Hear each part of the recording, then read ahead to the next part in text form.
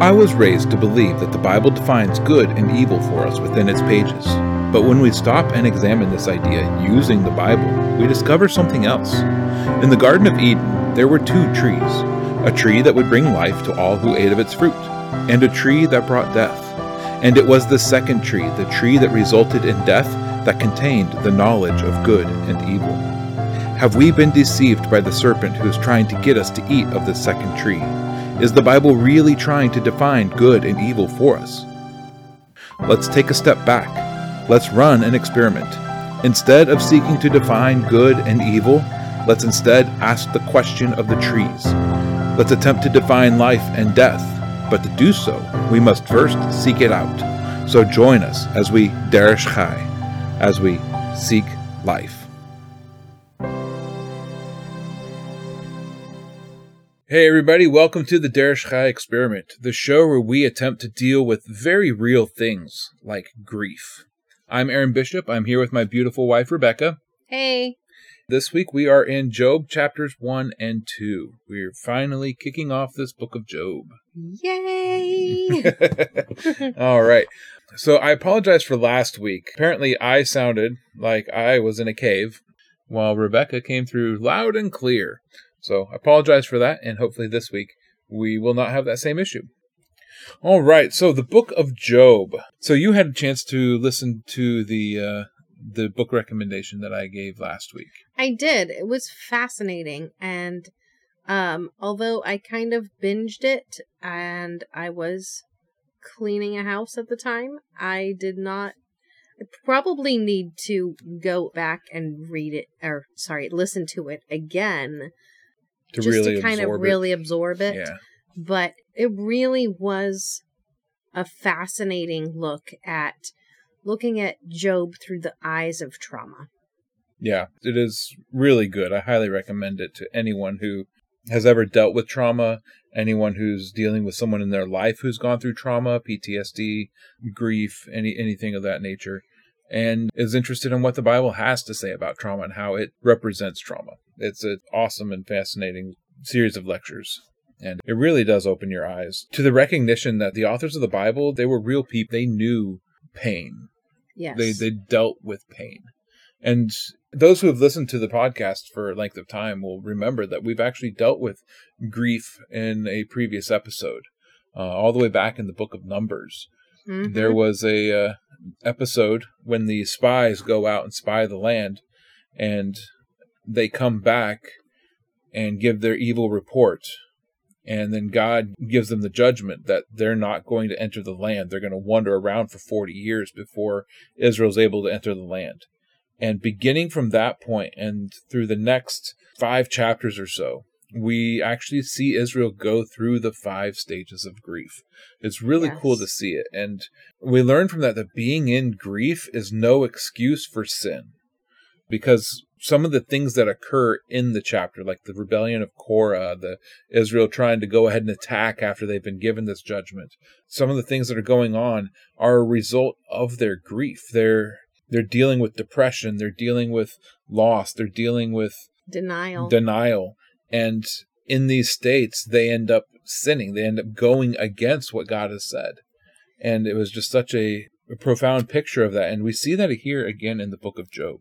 We saw it again with Moses when Miriam died. Right. And that was very shortly after that is when he actually struck the rock. Right.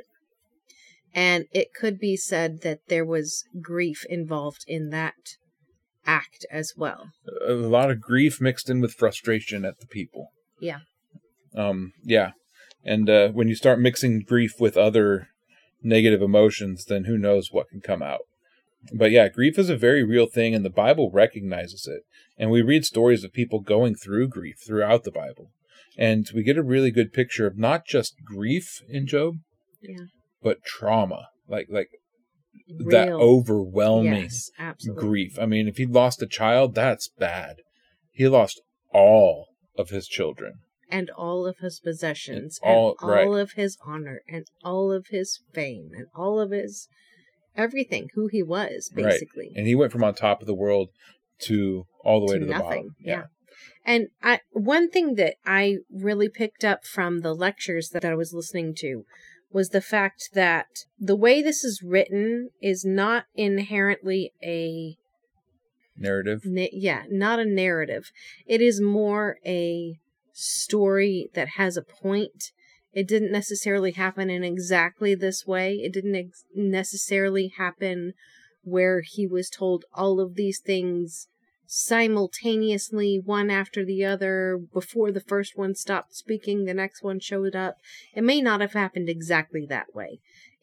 But it was told in a way to make it obvious the overabundance of agony that he just went through.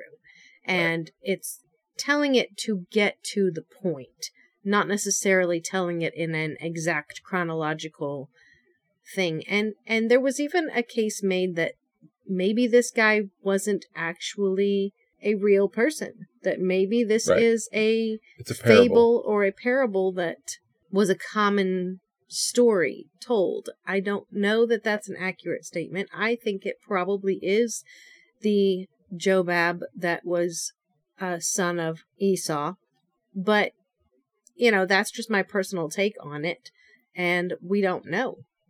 And last week we went through the possibilities of who Job was, and that was one that we didn't really bring up, was the possibility that Job is he's a character.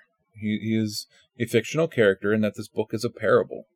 There are plenty of scholars out there who think that Job never actually existed, that this is just a parable that was written to discuss the ideas of grief, loss, trauma, righteousness, judgment, justice, mystery of God, and so on and so forth.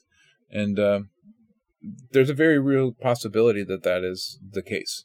Unfortunately, we don't know. The translators of the Septuagint seemed to think that he was a real guy, somebody that we read of previously.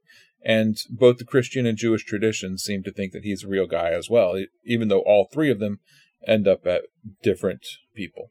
So anyway, let's go ahead and open up to Job, and let's read chapters 1 and 2, and then let's discuss a little bit further what this book has to say. Job chapters 1 and 2. There was a man in the land of Uz whose name was Job. Now that man was blameless and upright. He feared God and shunned evil. He had 7 sons and 3 daughters, and his possessions were 7,000 sheep, 3,000 camels, 500 yoke of oxen, and 500 female donkeys, and a very large household. That man was the greatest of all the people of the East.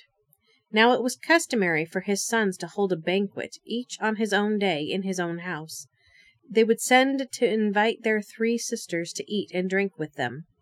When the round of banquet days was completed, Job would send for them and consecrate them. He would rise early in the morning and offer burnt offerings according to the number of them all. For Job said, "Perhaps my children have sinned and cursed God in their hearts." Thus Job did every day. One day the sons of God came to present themselves before Adonai, and the Satan also came with them. Adonai said to the Satan, "Where have you come from?"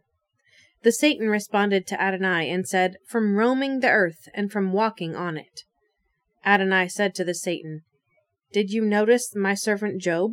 There is no one like him on the earth, a blameless and upright man who fears God and spurns evil." Then the Satan responded to Adonai, saying, "Does Job fear God for nothing? Have you not made a hedge around him, his household, and everything he has? You have blessed the work of his hands, and his possessions have increased in the land. But now stretch out your hand and strike everything he has, and he will certainly curse you to your face." Then Adonai said to the Satan, "Everything he has is in your hand, only do not extend your hand against him." So the Satan departed from the presence of Adonai. One day when his sons and daughters were eating and drinking wine in their oldest brother's house, a messenger came to Job, saying, "The oxen were plowing and the donkeys were grazing near them, when the Sabaeans attacked and carried them off. They also killed the servants with the edge of the sword. I alone escaped to tell you." While this one was still speaking, another came in and said, "The fire of God has fallen from heaven and has burned up the sheep and servants. It has consumed them, and I alone escaped to tell you." While this one was still speaking, another came in and said, The Chaldeans formed 3 bands and raided the camels and took them all away. They also killed the servants with the edge of the sword, and I, only I alone, escaped to tell you. While this one was still speaking, another came in and said, Your sons and your daughters were eating and drinking wine at their oldest brother's house, when suddenly a mighty wind came from beyond the wilderness and struck the 4 corners of the house, and it collapsed on the young people, and they died, and I, only I alone, escaped to tell you. Then Job got up, tore his robe, shaved his head, fell to the ground, and worshipped. Then he said, Naked I came from my mother's womb, and naked I will return there. Adonai gave, and Adonai has taken away. Blessed be the name of Adonai. Through all this, Job did not sin, nor did he cast reproach on God. Again the day came when the sons of God came to present themselves before Adonai, and the Satan also arrived among them to present himself before Adonai. Adonai said to him, Where are you coming from? The Satan answered Adonai, From roaming the earth and from walking on it. Then Adonai said to the Satan, Have you noticed my servant Job? For there is no one like him on the earth, a blameless and upright man who fears God and spurns evil. He still holds firmly to his integrity, though you incited me against him to ruin him without any reason. The Satan replied to Adonai, saying, Skin for skin. A man will give up all he has for his own life. But now stretch out your hand and strike his bone and his flesh, and he will certainly curse you to your face. Adonai said to the Satan, Very well, he is in your hand, only spare his life. So the Satan departed from the presence of Adonai, and afflicted Job with painful boils, from the sole of his foot to the top of his head. He took a piece of broken pottery to scrape himself, while he was sitting among the ashes. Then his wife said to him, Are you still holding firmly to your integrity? Curse God and die. He said to her, You speak as any foolish woman would speak. Should we accept the good from God and not accept the bad? Through all this, Job did not sin with his lips. When Job's 3 friends heard about all this calamity that had come upon him, each of them came from his own place, Eliphaz the Temanite, Bildad the Shuhite, and Zophar the Naamathite. They met together to come and mourn with him and to comfort him. But when they saw him from a distance, they did not recognize him, and they raised their voices and wept. Each one tore his robe and threw dust into the air onto their heads. Then they sat with him on the ground for 7 days and 7 nights. No one spoke a word to him, because they saw that his pain was very great. All right. This first chapter, it can present quite a challenge to us. The idea that God sits in his heavenly council and that Satan, demons, evil spirits have access to his throne room to come and to speak to him. It's not unique to the book of Job. There's actually a story in 2 Chronicles where a very similar thing happens. So in 2 Chronicles chapter 18, beginning in verse 18, God is trying to, figure out how to entice Ahab to get to a certain place where he can be defeated in the field of battle. And we get this little insight into God's throne room. Beginning in verse 18, it says, Then he said, Therefore hear the word of Adonai. I saw Adonai sitting on his throne, and all the host of the heavens standing on his right and on his left. And Adonai said, Who shall entice Ahab, the king of Israel, to go up and fall at Ramoth-Gilead? And one said this, and another said that. And a spirit came forward and stood before Adonai and said, Let me entice him. Adonai said to him, In what way? And he said, I shall go out and be a spirit of falsehood in the mouth of all his prophets. And he said, Entice him, and also prevail. Go out and do so. And now see, Adonai has put a spirit of falsehood in the mouth of these prophets of yours, and Adonai has spoken evil concerning you. So this prophet goes before Ahab and tells him exactly what's happened. His prophets are prophesying falsehood, they're not prophesying truth, in order to entice him to go to Ramoth-Gilead so that he can die, so that he can meet his end there. And there's another place where we see a very similar scene. It looks like you've already turned there, Rebecca. You want to read it? Psalm 82, it's a psalm of Asaph, and it says, God takes his stand in the assembly of God. He judges among the gods. How long will you judge unjustly and show partiality to the wicked? Selah. So there we see it again. God sits in the council of the gods. He's in heaven. He's in his great council. He's the great king, the one presiding over this great gathering of spirits, of gods, of Elohim. And so this brings up an interesting question. Is this how it actually plays out Yeah. in the real world? Is this a running theme, just another parable that is presented in Scripture just to kind of give us an idea of how to grasp hold of how God works in the heavens? Or is this a story that the reader would be able to understand rather than an actual story of how things work? Right. Now. That's what I just said, but you said it a different way, and so that's good. Now, there is a scholar, Michael Heiser, who wrote a book called The Hidden Realm. And in that book, he actually goes through all of these passages, and he goes through all of the occurrences of the sons of God, such as Genesis 6, and connected to the Nephilim, and Deuteronomy 32, and Ha'azenu, the Song of Moses at the end of Deuteronomy. In the Hebrew, it says the sons of Israel in one place, that the nations were numbered according to the sons of Israel. Well, in the Septuagint and in the Dead Sea Scrolls, it actually says that they were numbered according to the sons of God. Yeah. And so he goes through all of these instances throughout the Bible, trying to figure it out, and he lands on the existence that God holds a court, and all the spirits are able to come and go, just like a king in his court. Mm-hmm. His enemies, his friends, everybody's able to come in, and that there's then this unseen realm around us of these spirits interacting with humanity. And the spirits are always being constrained by God's will. What he says goes, and by his law and by his authority. So nothing occurs without God's authority in the realm, even when demons go to do something. And I would definitely agree with that aspect, just from our own personal experience. Right. We've seen that they absolutely have to answer to God, and they absolutely have to obey him. Right. So if you're interested in that idea, and this idea of the heavenly council and the sons of God and the way that God interacts as it's being depicted here in the book of Job, then read the Heiser book, Unseen Realm. It's actually a pretty good read. And it brings up some ideas that I hadn't previously considered, and that it might get you to start to challenge the existence of the world around you, especially if you're a rationalist or a materialist to a great degree, which most Westerners tend to be. It will really get you to challenge those preconceptions.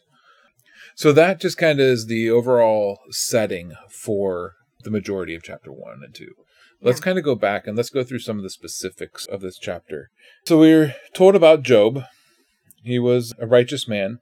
And what's interesting is Job has 7 sons and 3 daughters. Yeah, so 7 is the number of perfection? It's the number of the divine, and 3 is also a divine number. Right, so these numbers, they're meant to get us to think that Job's been blessed by God. Mm-hmm. 7 sons, 3 daughters, and then it continues on in verse 3. 7,000 sheep and 3,000 camels. I mean, this man, he has been absolutely blessed by God, and it's on full display here in his possessions and in his family. He was the greatest of all the people of the East. Right, and so that's one of the things that gets me to think that it was Jobab from Edom. Mm-hmm. Edom was to the east of where Israel was. And there's another little hint in here that may kind of point to that as well. When it says that the Sabaeans, I think your translation says the people from Sheba, the queen of Sheba was a Sabaean. No one really knows where the Sabaeans are from, where they're actually located. There's some thought that it's on the Horn of Africa, that little bit of Africa that kind of sticks out. But there's also thoughts that it may be in the lower part of the Arabian Peninsula, somewhere close to where Yemen would be today. Okay. Which would make sense if Job is an Edomite, and he's a great king off in, to the east of Israel. And then he's going to have some enemies, some people trying to take him down, some people trying to steal his stuff, some people trying to come against him and hurt him. So that kind of lends itself to thinking that this is a real guy who was the son of Esau. So we have this great guy, and his children would feast. Yeah, that was a really fascinating part of the lectures that I was listening to, was that women in the ancient Near East were not particularly held in high esteem. Right. That was their culture and the way that they viewed the world, and it was what it was. Women were not held in high esteem, and these women were. So Job's sons valued their sisters, and they showed it by honoring them, by inviting them to these feasts. Right. And there's kind of two ways to understand these feasts. It says that they each had one on his day. There's some thoughts that this was, they had their birthdays, and on the day of their birth, they would have a feast and invite all of their friends and their family, and let's have a great feast. And the other thought is that they just had a day of the meal week cycle. Right. Okay, we're going to go to his house this week, and we're going to go to his house next week, and we're going to his... Or even daily. Every single day. Even daily, because there's 7 of them, they could each host one night of the week. And they're just kind of cycling through. And, Monday, well, that's Bob's night. And Tuesday, well, that's Jim's night. And Wednesday, that's Fred's night. So there's a couple ways to kind of understand that.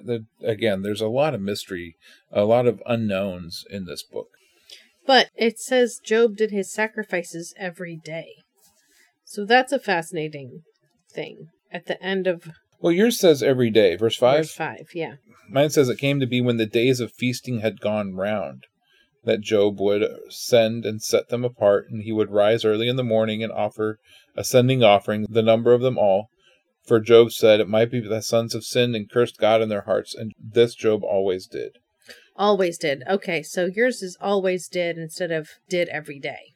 Right, so that's probably the word tamid. It's basically a word that just means regularly. When Aaron is told to set up the menorah and to light it in the evening and trim the wicks, he does it. The word used is regularly. In that application, it is actually daily. So it just means that when they would have the feast days, and this kind of leads me to think that it's not a weekly cycle, simply because he would set apart, he would sanctify the days after the feasts. Mm-hmm. So if that's happening every single day, then he's sanctifying every single day, which if you've read through Leviticus, there's a lot of expectations on a person who's getting ready to offer a sacrifice. So it leads me to think that these feast days weren't a weekly cycle, but that it was a more spread out throughout the year regular cycle. One thing that I kind of picked up on when I read through this was not only just the number of animals listed. The guy was from Uz. He was from the east, and he would rise early in the morning and offer a sacrifice. All of these things, with the exception of Uz instead of all of these things sound like Abraham. Right. Abraham was from not Uz, but he was a man with thousands and thousands of sheep and oxen and donkeys and all the things, And he was from the east, and he rose early in the morning to offer a sacrifice. All of that stuff is just kind of echoing Abraham. And even his righteousness, Mm-hmm. the righteousness that Job had is an echo of Abraham. And absolutely. If this is a parable, then there's a good chance that that's all very purposeful.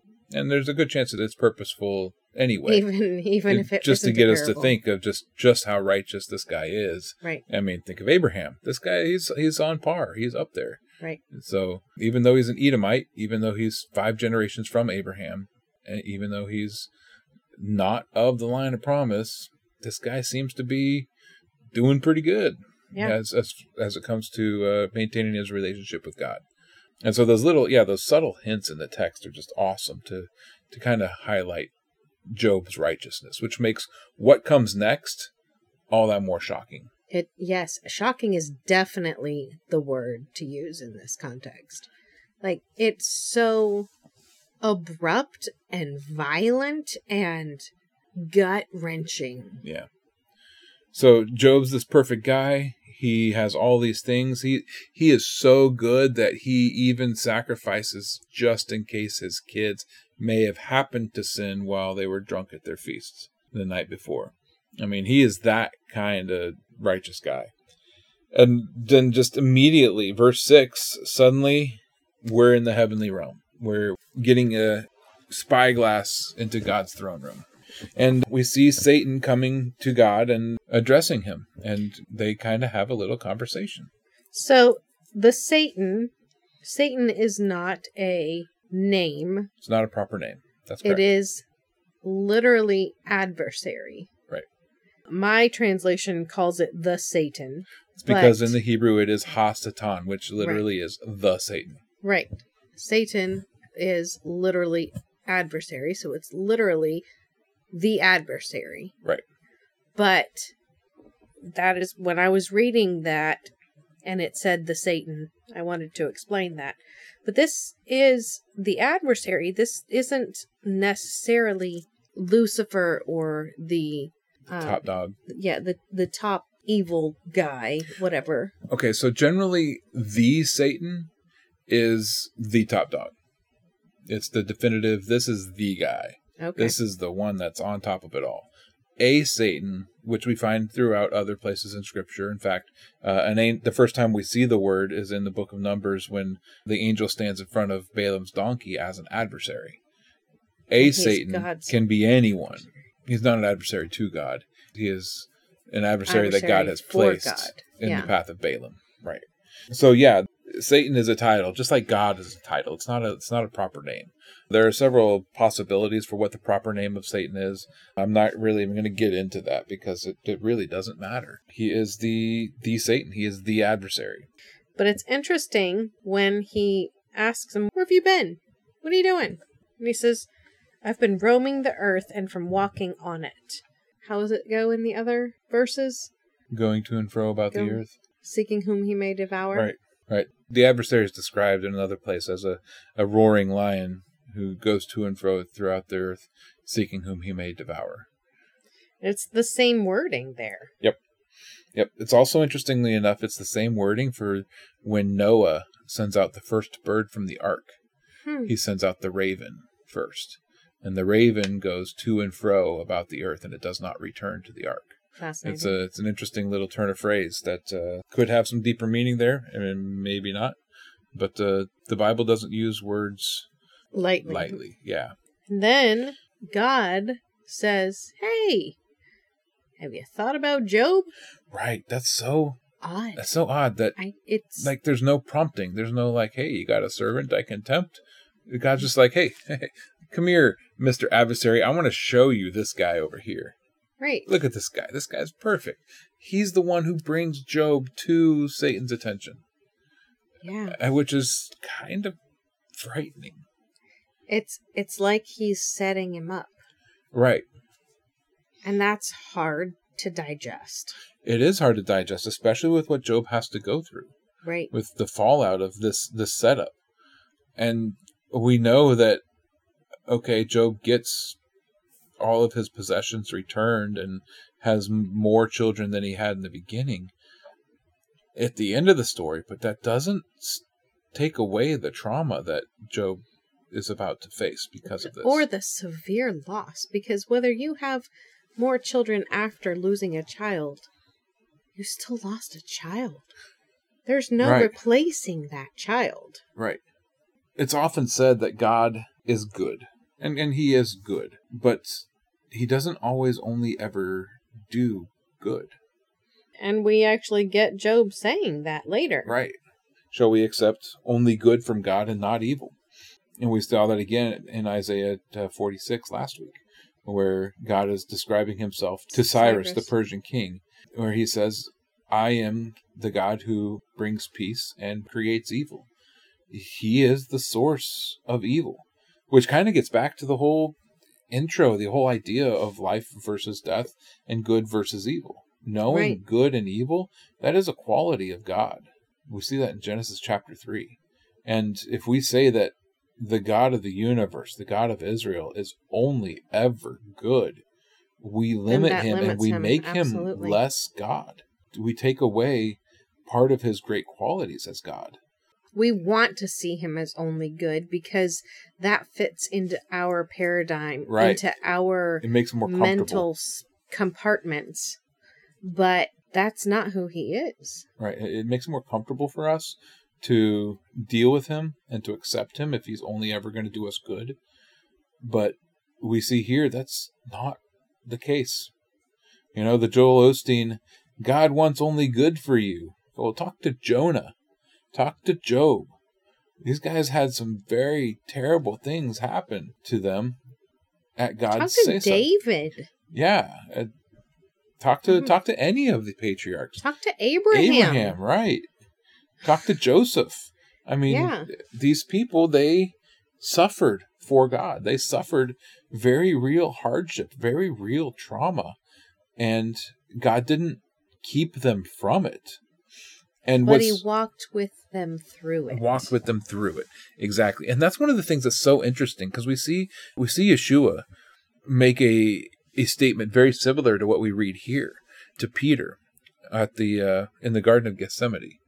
I think it's in the book of John where Jesus says, Peter, Satan has asked to sift you like wheat, but I will pray for you, not that you will be taken out of the trial, but that your faith will be strengthened through it. Mm-hmm.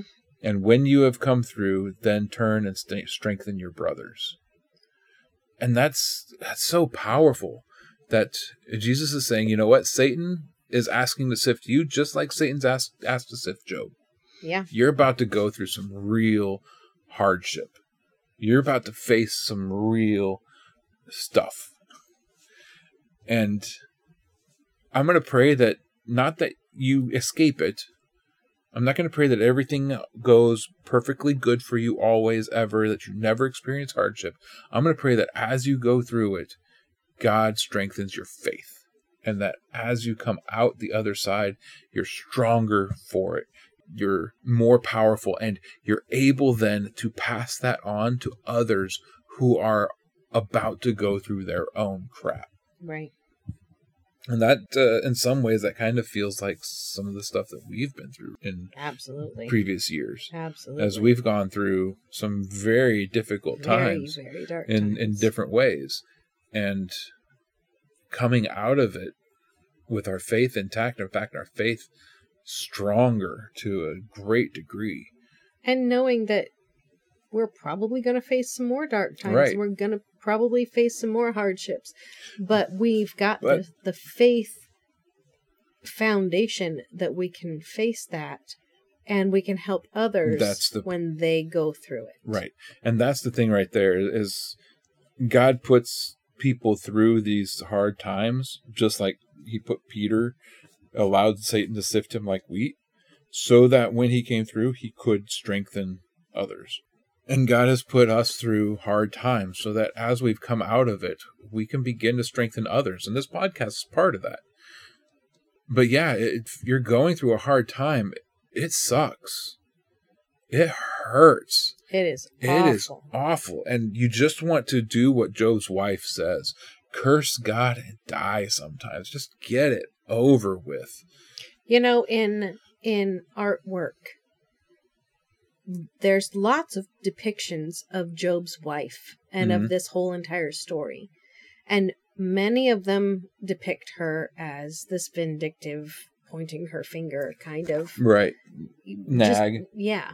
But there are plenty of them that also, in fact, the majority of them, that depict her as saying this in a loving way. Like, just get it over with. Just go. Just be done. Right. Yeah.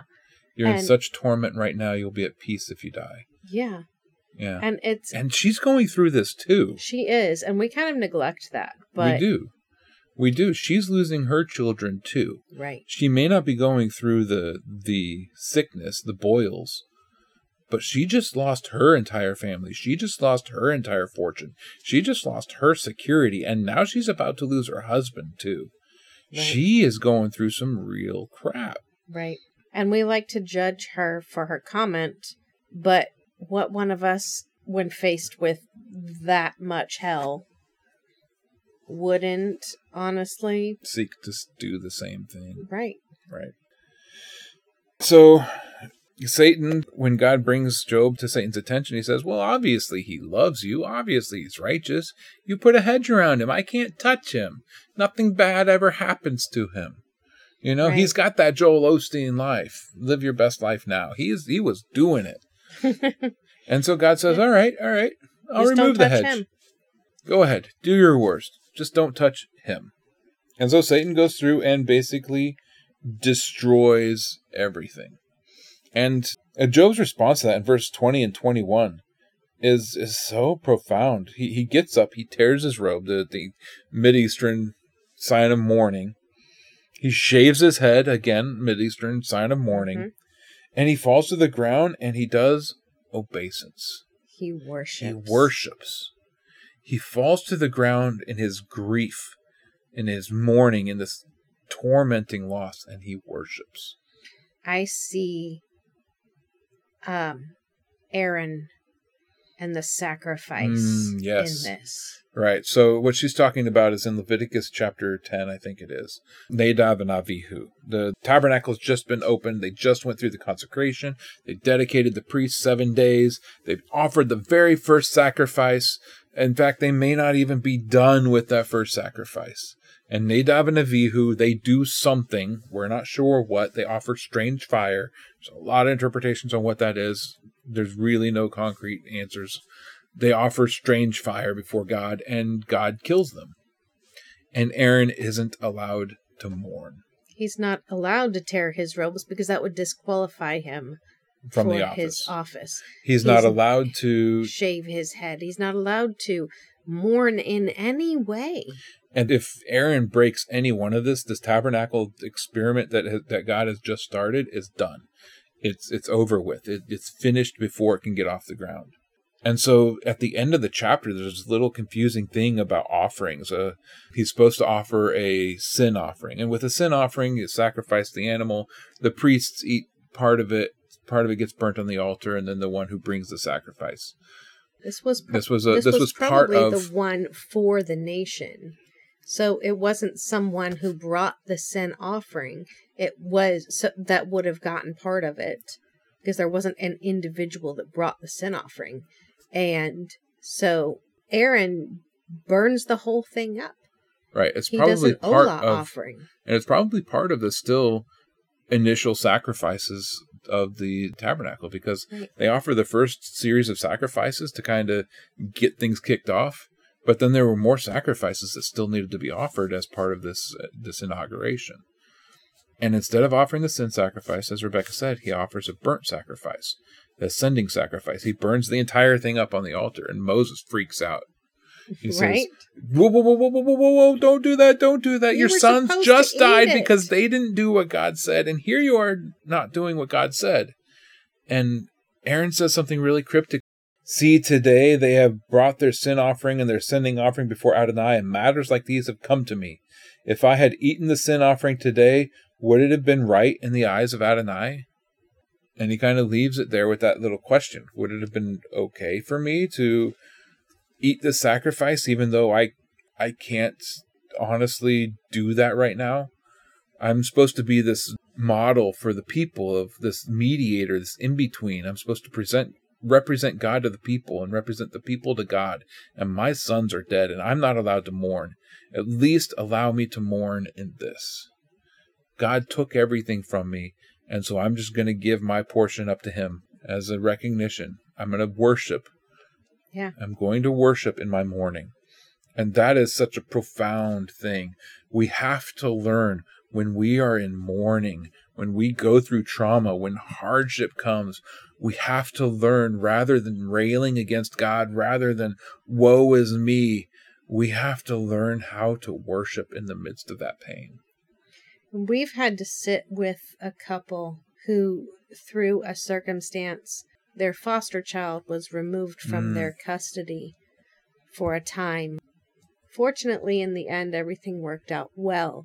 But in that moment, it was so raw and fresh and excruciating. And we sat there together on the floor in their living room, tears pouring down our faces, and praising God in song. Yeah, that was a powerful moment. That right there, the warning that we get of grief in the book of Numbers, all of the bad things that end up happening because of their grief. If they had just stopped and worshipped, rather than, well, I'm going to get my way. We're going to go back to Egypt. We're going to go do this. We're going to do that. We're going to make this right somehow. We're going to get ours out of this. If they had just stopped and worshipped, it would have been a completely different book. Different story. Different story completely. And but then he says, and naked I came from my mother's womb, and naked I return there. Adonai is given, and Adonai takes away. Blessed be the name of Adonai. And through all this, Job did not sin, nor did he cast reproach on God. And that is the last time we see that kind of statement. No, we see it in the chapter 2 as well. No. In chapter 2, it says he did not sin with his mouth. Sin with his lips. That's true. That's true. It's a slight refinement, but but yeah, he's recognizing his possessions came from God. And if his possessions disappeared, that also too is from God. He recognizes God's sovereignty and he submits to it, which is a truly powerful thing. So then in chapter 2, we see a repeat once again. Almost word for word. Almost word for word. The sons of God and present themselves to Adonai. Satan is amongst them, is walking to and fro in the earth. Have you considered my servant Job? There is none like him on the earth. He's a perfect and upright man who fears God and turns away from evil. And Satan says, yeah, but... don't miss something that's important. He says, and he holds firm to his integrity, though you incited me against him to ruin him without any reason. Without any reason. Without cause. That's profound. Yeah, what's also profound is it says that you incited me against him. When in fact he's the one that brought Job up in the first place. He didn't say, yeah. Hey, come tempt my guy. But he did say, hey, have you noticed him? He's kind of bragging. He's kind of like, I got a good guy, you know? He is. That's kind of how he's portrayed, which is odd. It's awkward. It's hard to imagine God acting bragging in that way. Yeah. But then again, it's a parable, and I'm not sure how much we should read this literally. And so Satan says, of course he hasn't cursed you. You haven't let me touch him. He's flesh. If you let me touch his flesh, he'll definitely turn against you. So God says, all right. Just don't kill him. Just don't kill him. Do what you will. That's almost worse. It is. I've been on the receiving end of the just don't kill her. Just don't kill her. Right. I have. And I'm laying there going, I kind of wish you would kill me. Let's just get it over with. Right. This is enough. Well, and that's Job's wife is right. I kind of just get it over with. Just kill him. Just end it.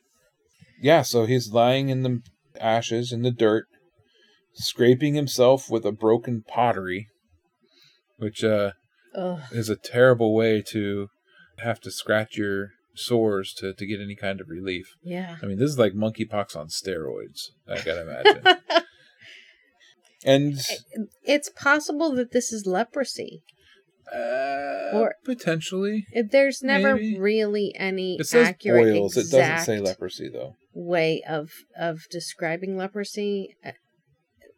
It's a very confusing thing that nobody really has an exact pinpoint on.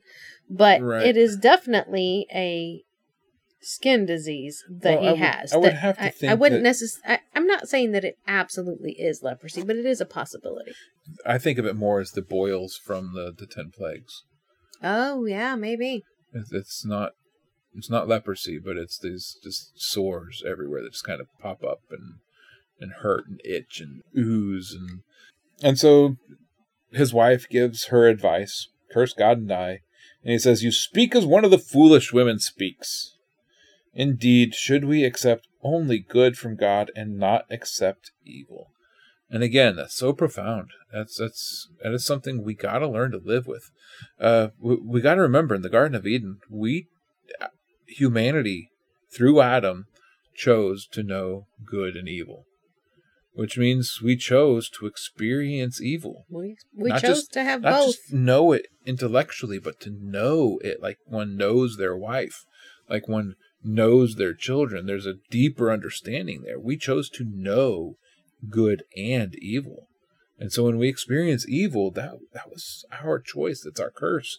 That's just our reality. Mm-hmm. Through all this, Job did not sin with his lips. Right. Now, the with his lips, I think, is important, because already we can see some cracks forming. Yeah, we see a couple of fractures going on. It's in the back of his mind, like, what in the world, God? What's going on? Why am I in this place? He hasn't said any of that yet. Right. But we know it's coming. But right. He's also just... He's almost just keeping his mouth shut so that he doesn't say things that he shouldn't. And I can identify with that, because when we've gone through some of our terrible times, when we've gone through really tough struggles, I just got to shut my mouth. And I know I'm just like, just let it pass, because I know right now in this raw emotion, if I open my mouth, I'm going to say something stupid that's just going to make everything worse. Yeah. And so I'm going to shut my mouth and kind of allow it to happen and process it. And because I know where my mind is in this moment, and it's not in a good place. Right. And I know that if I open my mouth, I could ruin relationships. I could ruin profession. I could ruin, I could ruin all sorts of parts of my life right now. Right. If I open my mouth. And so I am just going to shut my mouth and continue on. Better to be thought a fool than to open your mouth and remove all doubt. Right. So enter the three friends of Job. And this right here, this is the best of the three friends. Right. This is it. After this, they goes are downhill. Not so great. Right. And again, this is another clue that kind of makes us think that Job was a really important guy, perhaps a king, because he's got three men from three different nations who are his friends, who are coming to sit with him. And remember, friend is not like...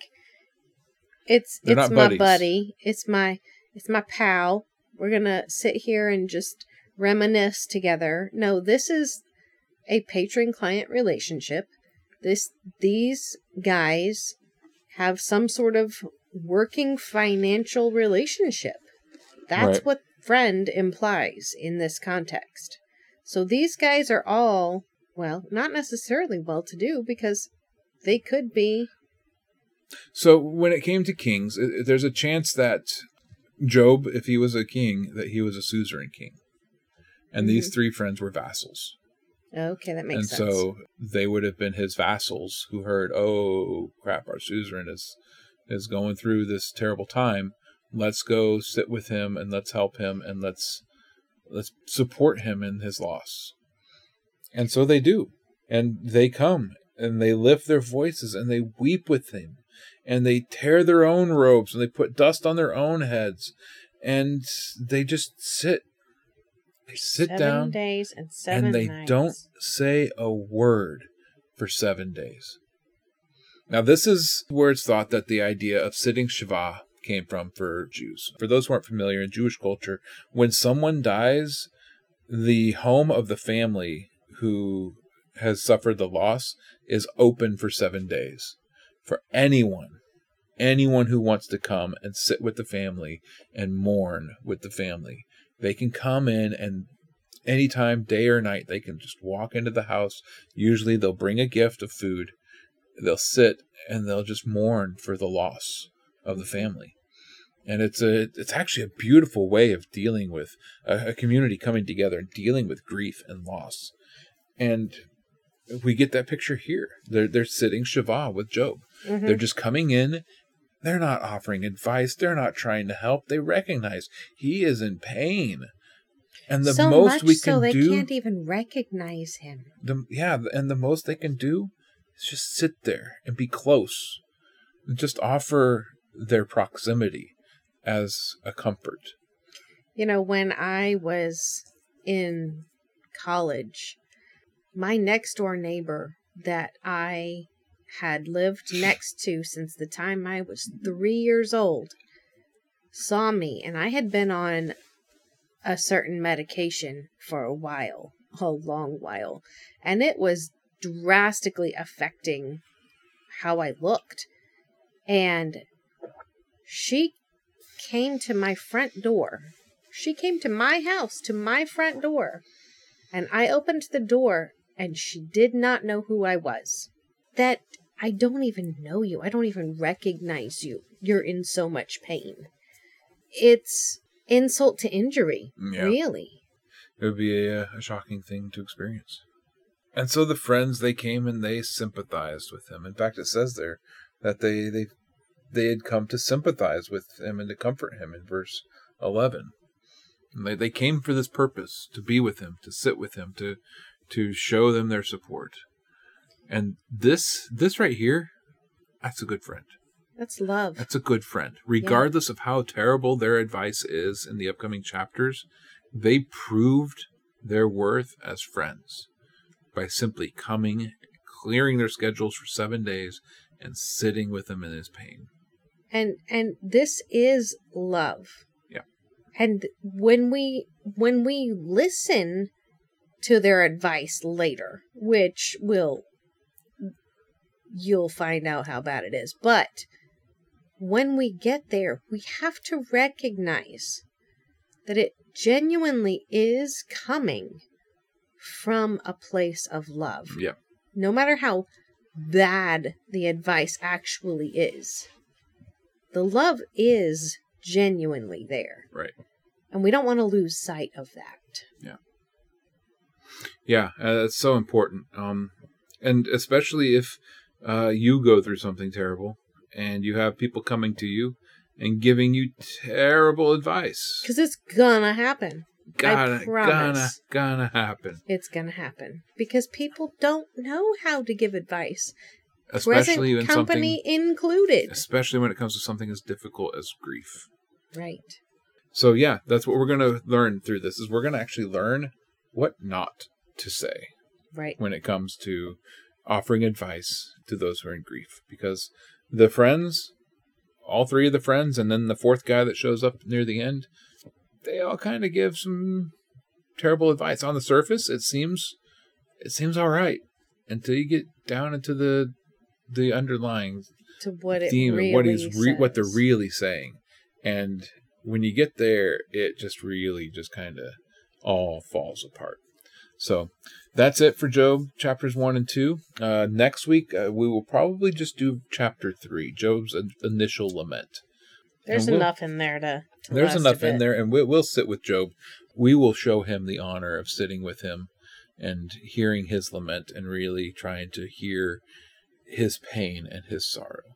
So I hope you look forward to it. But yeah, we'll see you all again next week. Until then, seek life. In all that you do. Shalom. Shalom. Thank you for tuning in to Derish Chai. If this content has blessed you and you would like more, please consider subscribing, liking, commenting, and sharing with others. To find out more about what we do and to support this ministry, head over to seeklifesc.com. That's seeklifesc.com. We'll see you again next time as we Derish Chai, as we seek life. Shalom.